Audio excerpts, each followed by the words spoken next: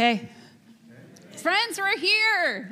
We're here. Woo, it feels good. You know, it's that moment where fall is just beginning to fling, right? We're here, and it would actually feel kind of gloriously summer-like, if not for the smoky apocalypse happening right now around us. So interesting. So I hope that you had got some clean air to breathe yesterday and that you do today as well. Man, also, even if you nor anyone really close to you technically went back to school this week, you still feel it, right? We're back to school, back to work. Reel it all in, guys. Summer's over, right? We're in that energy. There's a rhythm that comes with that of routine that we're feeling drawn back into as we flip the calendar into September, right? Which means we also get to get back to it here together at Salt House, which is so great. So welcome any guests who might be rolling in person here and worshiping from home as you search for a church to find some rhythm with. We're glad that you're here. Folks returning who have been here for a while, so glad to see you. Yay. Some good faces, so glad. So I love this energy of the fall. And as I found myself, sorry, I just noticed Ryan eating popcorn in the front row, and it's awesome. Okay, yeah, hanging on every word. Oh. So as I found myself just praying and preparing for our fall together, I was just asking God this question, God, what do we need right now? What do we need to hear? What do we need to talk about? What could our experience of worship be like together right now in order for you, God, to form us in all the ways that you are forming us? And a few things began to click into place for me. So one of them was this video clip that I saw of Fred Rogers. We know him as Mr. Rogers, yeah? And he was on the Charlie Rose show. So just listen to what he says. I'm very concerned that our society is much more interested in information than wonder, in noise rather than silence. How do we do that? I mean, in our business, yours and mine, how do we encourage reflection? I trust that this book will do some of that, but oh my, this is a noisy world. So with the noise of our world and lives, for him to say that doesn't just, in those simple words, that does not just ring true for us right now. And we know Fred Rogers did not say that about right now, right? This was in 1994, right? And so how much more are we people of more of information than wonder, of noise more than silence? How much harder it is to thrive from a place of reflection, right? Then what also clicked for me, I just was deeply reminded of how much I just love the story of God. As we flip through the story of God, played out through the noise of God's people through the Bible, how it's this messy yet remarkable story of liberation and redemption and this widening circle of grace and inclusion and hope and possibility and healing and forgiveness. That God's kingdom is all around us, right? And so it's what we celebrated and explored this summer in our series on Jesus' parables, right? And the story of God invites us into reflection, invites us to pay attention so that this abundant life that Jesus said he came to share would be something that we see and enter and participate in. So to pay attention to this abundant life so that we come alive, right? So this is all clicking in for me. So I'm okay, God, cool. So what I'm getting here, so we want to pay attention. We want to come alive. And I'm dang, man, I know what my heart is longing for. Much about the last few years hasn't felt like life and abundance, right? And especially as we are fresh out of the parable sermon series this summer, we're ready to have eyes to see and ears to hear. So God, how do we build on our journey from this summer and pay attention that we might experience you, experience life? And the last piece that clicked for me was God's nudge to me that said, find a prophet to pay attention to. And y'all, I did. Just a modern day prophet for us named Cole Arthur Riley. We just heard her voice in our gathering breath prayer that Pastor Ryan led us through. Wasn't that something? And is that prayer still in you? I have nothing to prove. My dignity cannot be diminished. You may be someone who actually knows Cole Arthur Riley's work. She's the creator of Black Liturgies. Have you heard of that? I know I follow them on Instagram. Am I the only one? Cool. Okay. So Cole created Black Liturgies as a space for Black spiritual words of liberation and lament and rage and rest. And Black Liturgies has just become like an IV drip for me these past years during the pandemic, but also during this racial reckoning that we're living through.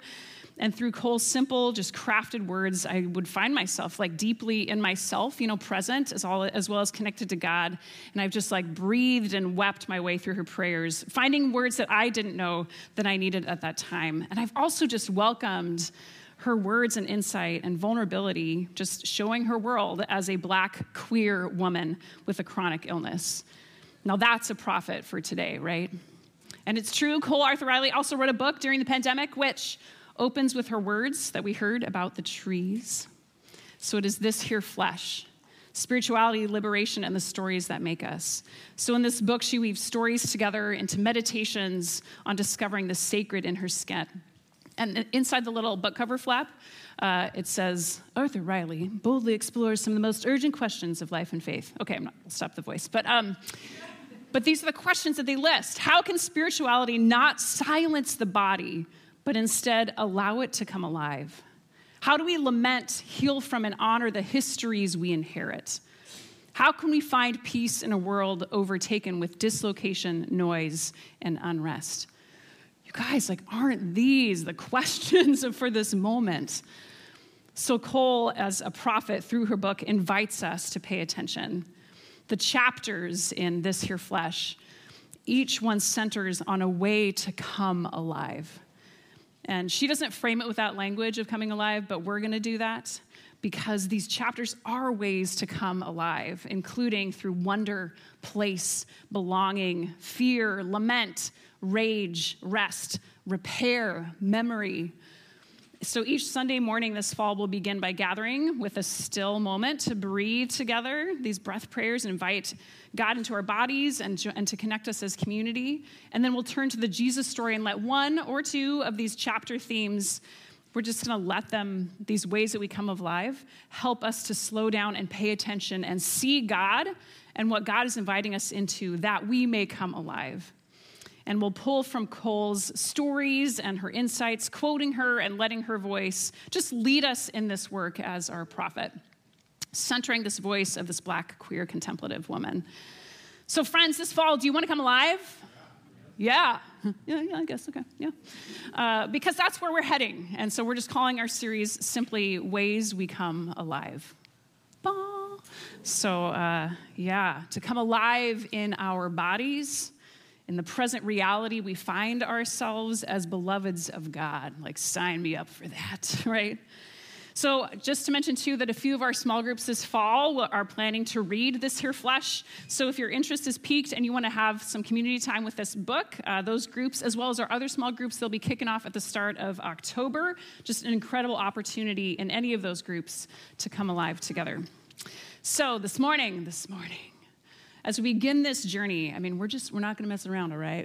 Are you still with me? Because we're going to open ourselves into not one, but two ways to come alive this morning, okay? Man, can you handle that much life? Are you up for that? I know, it's kind of asking a lot. But it's an incredible gift for us to pursue together as well. So again, friends, let's take a breath into these bodies.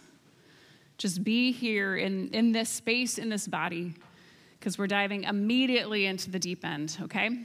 The first way we come alive is dignity. Bum, bum, bum. So Cole, she begins her first chapter on dignity in this way. A baby bursts out of a great black womb, saying, "It is what it is, what it is, and he is my father." My grandma used to say, "Oh, child, when your daddy come out of me, he tried to take his whole house with him." He cleaved to her insides like he knew what was his to have.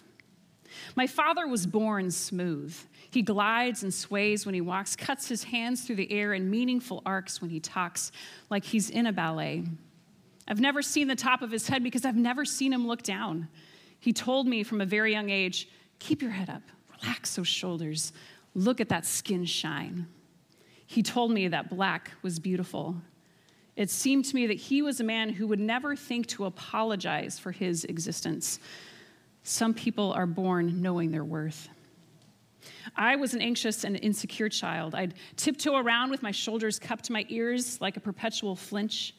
I believe my father saw this in me and did what he could to drown out whatever primordial voice had told me to fold up my personhood into something small and negligible. Every morning, he'd squeeze my sister and me in between his legs as he methodically parted our hair and laid grease on our scalps. He'd spend what felt like hours propped up in his chair, leaving us with braids stretching in all directions, barrettes and bollies gripping the thick black curls. When he finished, he would lick both thumbs and press them against our shaggy eyebrows and say, "You look good, honey. Do you feel good?" This was our ritual, and in time, it formed us. Cole goes on later. From the womb, we must repeat with regularity that to love ourselves is to survive.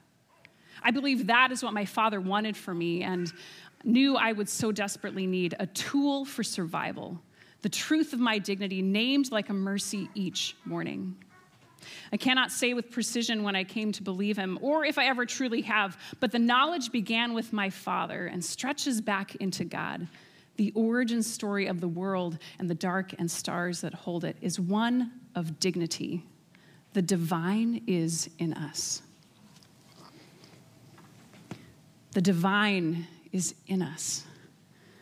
Later, Cole goes on to say, I do not know if God meant to confer value on us by creating us in their own image, but they had to have known it would at least be one outcome. How can anyone who is made to bear likeness to the maker of the cosmos be anything less than glory? This is inherent dignity, Cole writes. Ooh.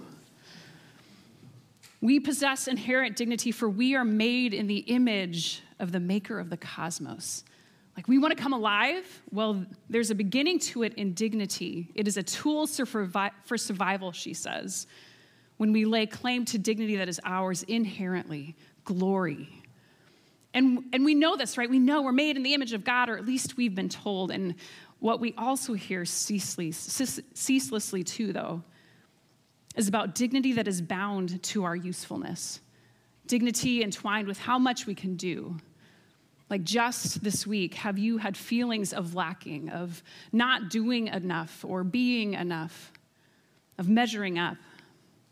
This happens as our dignity is entwined wrongfully in our productivity, right? And we absolutely can bear the image of God in what we do by living out our faith in our labor. Our dignity can involve our doing, but it is foremost in our very being. As Cole says, in our tears and emotions, our bodies lying in the grass, our scabs healing, remember, even Adam bore the image of God before they did a single thing. How remarkable. Then for Adam and Eve, as they chose to eat from the tree against what they were told, and when they hide their own bodies, the conversation we usually have about that moment are about doom and the consequences and the curse imparted by God after humans eat from this tree. Side note, last spring, y'all know, Salt House, we hashed out original blessing as our beginnings, not original sin, so go back if you need to, a little refresher on that. But what I like about what Cole had to say about this, that in Genesis 1 and 2, and even Adam's shame, she points out how no one ever told her the story of a God who kneels and makes clothes out of animal skin. No one spoke to her of the tenderness of that moment. In the garden, when shame had replaced Eve's and Adam's dignity, how God became a seamstress. God took the skin off an animal, which we have to wonder, did God make the first kill of God's own creation? To make something that would allow humans to stand in the presence of their maker and one another again. Wow. Notice how God didn't just tell them, come out of hiding, stop being silly. I'm the one who made you. I've seen every part of you. Don't worry about it, right? God doesn't say that in the story, or at least we don't know if God did. But we do know that God went to great lengths to help them stand unashamed. I wish I had Cole's dad hanging out in my house with the Fresh Mercy every morning, right? That he would be there to smooth my eyebrows and look into my eyes, Remind me of my inherent worth. Don't you just love that story, that image? Hearing Cole's recollection of her father makes me curious about the words that formed my own sense of dignity, my worth, and yours. Friends, knowing our dignity matters, man, because to love ourselves is to survive. And to love ourselves is to thrive and to come alive, right? So who taught you? What were the rituals or even the singular moments that inform your sense of dignity now? So much of mine is a sense of dignity received for what I do. But I'm trying to dig deeper and remember that inherent dignity that I know is mine and when and how I have known it. And I want that for you too. For as I dig, I realize that I do have folks in my life who are like Cole's dad. And man, do I need them. Activist John Perkins says, you don't give dignity, you affirm it. I need those dignity affirmers in my life, like affirming what's already here, glory. And you have those dignity affirmers in your life too, glory, right? Hopefully you hear that affirmation of dignity from me, from Pastor Ryan, from Pastor Zach, and our community at Salt House, and from your own beloveds too, folks who help you remember to love yourself. And as we keep claiming our inherent dignity, the beautiful reality is that we not only start noticing those who are like Cole's dad, right, in our lives, we realize that we can be like Cole's dad, right? Because we do know that God went to great lengths with Eve and Adam to help them stand unashamed, which is the lengths God goes to for us all. God continues to clothe us in dignity as our identity. And how God speaks that affirmation now is through you and me and anyone who is willing to stop and see and affirm the dignity of another. Inherent dignity. Friends, do you believe it? Do you know it? And with that love of self, remember that it is all inclusive. Like nothing is left out, including our bodies. Yeah. Friends, take a look at this glorious body of yours. Look, take a look right now. I'm serious. Man, rub your hands over your legs and your arms. Like this is your body. I'm serious. Like just this is your body. This is it. Isn't it glorious? Aren't you glorious? For here is our second way that we come alive. Body. The gospel, the good news of Jesus, this God who comes to us in a body of flesh and blood, who was formed in the uterus of a woman who birthed him and fed him from her breast. This gospel, we know of our incarnational God, has been so twisted over the centuries. We have been taught to forget that we are made in the image of God when it comes to our physicality. We're told in the pursuit of the spiritual, it's necessary to become neglectful of the physical. It is Christian escapism. We see it on bumper stickers like, this place is not my home, right? That God is somewhere else, waiting for us to evacuate out of this world, out of our bodies, and that's just not it. To come alive in our bodies, it is first an invitation to erase that gap that we've invented between the spiritual and the physical. They exist in the same place of the same stuff. So when Jesus teaches his disciples to pray, it is for heaven to come here on earth, right? As in heaven, with the subtext being that the spiritual realm is here. It's enmeshed with the physical, that it is imperceptible as it transforms. It is all becoming heaven. Cole says, we were never meant to dismember our selfhoods. My face is my soul, is my blood, is my glory. When we neglect the physical, it inevitably suffocates the image of God who ate, slept, cried, grew, and healed. When we neglect the physical, it inevitably suffocates the image of God, right?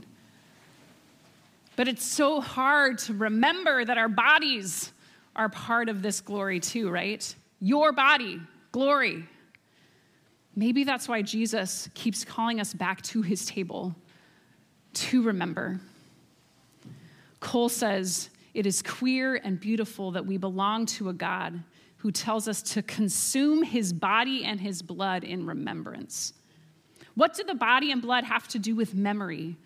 How do they connect us to the story of liberation? It means something that the Eucharist, this lasting ritual of the presence and memory of God, is a physical nourishment as much as it is spiritual, she says. Jesus sets the table for us with him to join and be nourished by the physical and the spiritual together again and again. At the table, receiving them joined, we remember how tending to our bodies is spiritual work. Listening to our bodies is spiritual work. The food and pleasure and exercise and sensations and rest that we experience in our bodies are ways we come alive in the abundant life of Jesus. And I love how science is recognizing this too. Have you seen just the awakening that's happening in like medical world and different research fields around paying attention to our bodies, learning its sensations, learning its wisdom, and the memories our bodies hold? Trauma too. Trauma has been identified as one of the things that affects our genetics. You've probably heard this, that, it actually changes our genes, and trauma is then passed down to future generations, which means they're saying that in your body, you hold up to 7 generations of trauma. What? Right? Like, who is in there? And also passes on beautiful and positive wisdom and instincts too. Like, beautiful things get passed on too.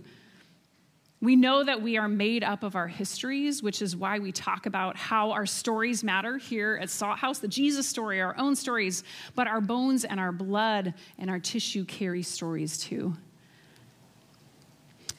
Cole Arthur Riley was 26 years old when she became sick. And after dozens of hospitals and hundreds of appointments, she says how she learned that this world has no commitments to her body. No one will try to understand it more than she will.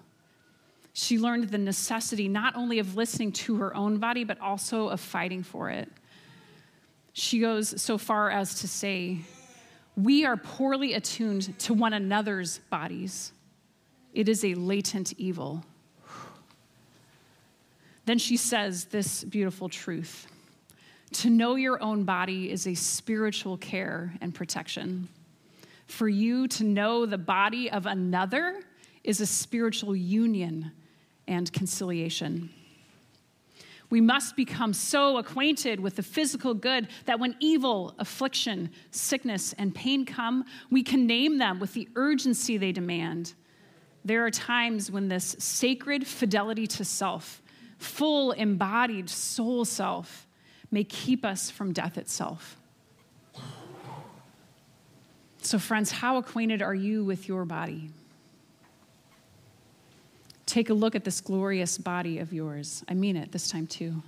Take a look at this glorious body of yours. Rub your hands over her. Let your awareness rest in him. What do you see when you look with tenderness? What do you hear when you are still? Take a moment just to be in your remarkable body. Again, as Cole says, it's a matter of life and death to know our bodies. And begin to ask this glorious body of yours, like, what and whose stories do you carry?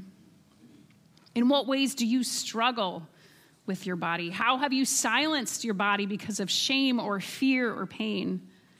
What hides in them, in this body, your body? And what would it look like to love your body as it is and to hold a sacred fidelity to self, fully embodied soul self? Woo. Cole closes her chapter on body this way that we come alive in our body. She says, you want to tell me to love God? Ask me when I've last eaten. Come now, do you want me to tell you a prayer? You'll find it in the blood beating from heart to head, to toe and home again. Don't ask me of salvation. Listen to the hum of my chest as I now fall asleep. I cannot see the face of God by rejecting my own. Could it be that our first glimpse of the face of God begins when we dare to see the dignity, beauty, wholeness in our own? That sure sounds like a way for us to come alive. As we close this sermon time, I just ask you to stay with your body and also to get a little curious about what's coming up for you. Like, what is coming up in this time? How is God inviting you into life? And to really sit with that until you have an answer, to let God meet you with something for today, something that moves you on in this way to come alive. Maybe simply just an idea or a word that you want to continue to meditate on, or an insight that really soothes your soul, or a memory that came up that you want to pay attention to or even cherish, or a new way that you want to live. We want to capture these ways that we come alive, being intentional at the ends of our sermon times, just like naming the things that God is stirring up in us. We want to do that through the Sundays this fall. So you're invited in a few minutes to come and write down a word, to name it and remember it. And how we're going to do that, there's a little cart over there, and there's some strips of cloth there. So write that word or phrase near the end, letting that be your prayer to come alive. And then you can come on over to our tree branches and you can tie it to the tree. And then we'll fill this tree with life over the course of the fall. You can also just not write anything. We have some strips of cloth here as well, and you can just get one and you can tie it to the tree. Let that be your prayer to come alive, like a sign of the hope that you have in the abundant love of God. But to intentionally kind of make that gesture today. Folks at home, we set up our bulletin page as a place where you can submit your words, and we'll write them on cloth for you and tie them. Or if you just like a blank one, we can also tie those for you. Just make an indication of that and submit it. And you are welcome to come and do this and engage with us, and as we begin to sing in a few minutes, as well as during our communion time, as well as after worship. So friends, what is God saying to you? Inherent dignity. A body that is the dwelling place of God. Can you feel that delight and touch of God today as God smooths your eyebrows, looks you in the eye and says, honey, you look good. Do you feel good? Hear it today that you are good and possess inherent dignity because you are made by and in the image of the maker of the cosmos. You have nothing to prove. Your dignity cannot be diminished. Let that land in you today, in your glorious body. For to love yourself is to survive and to thrive and, yes, to come alive. Amen? Amen. Friends, let's pray. God, we thank you that we shine with your glorious image. Thank you for the dignity inherent in the divinity that we bear.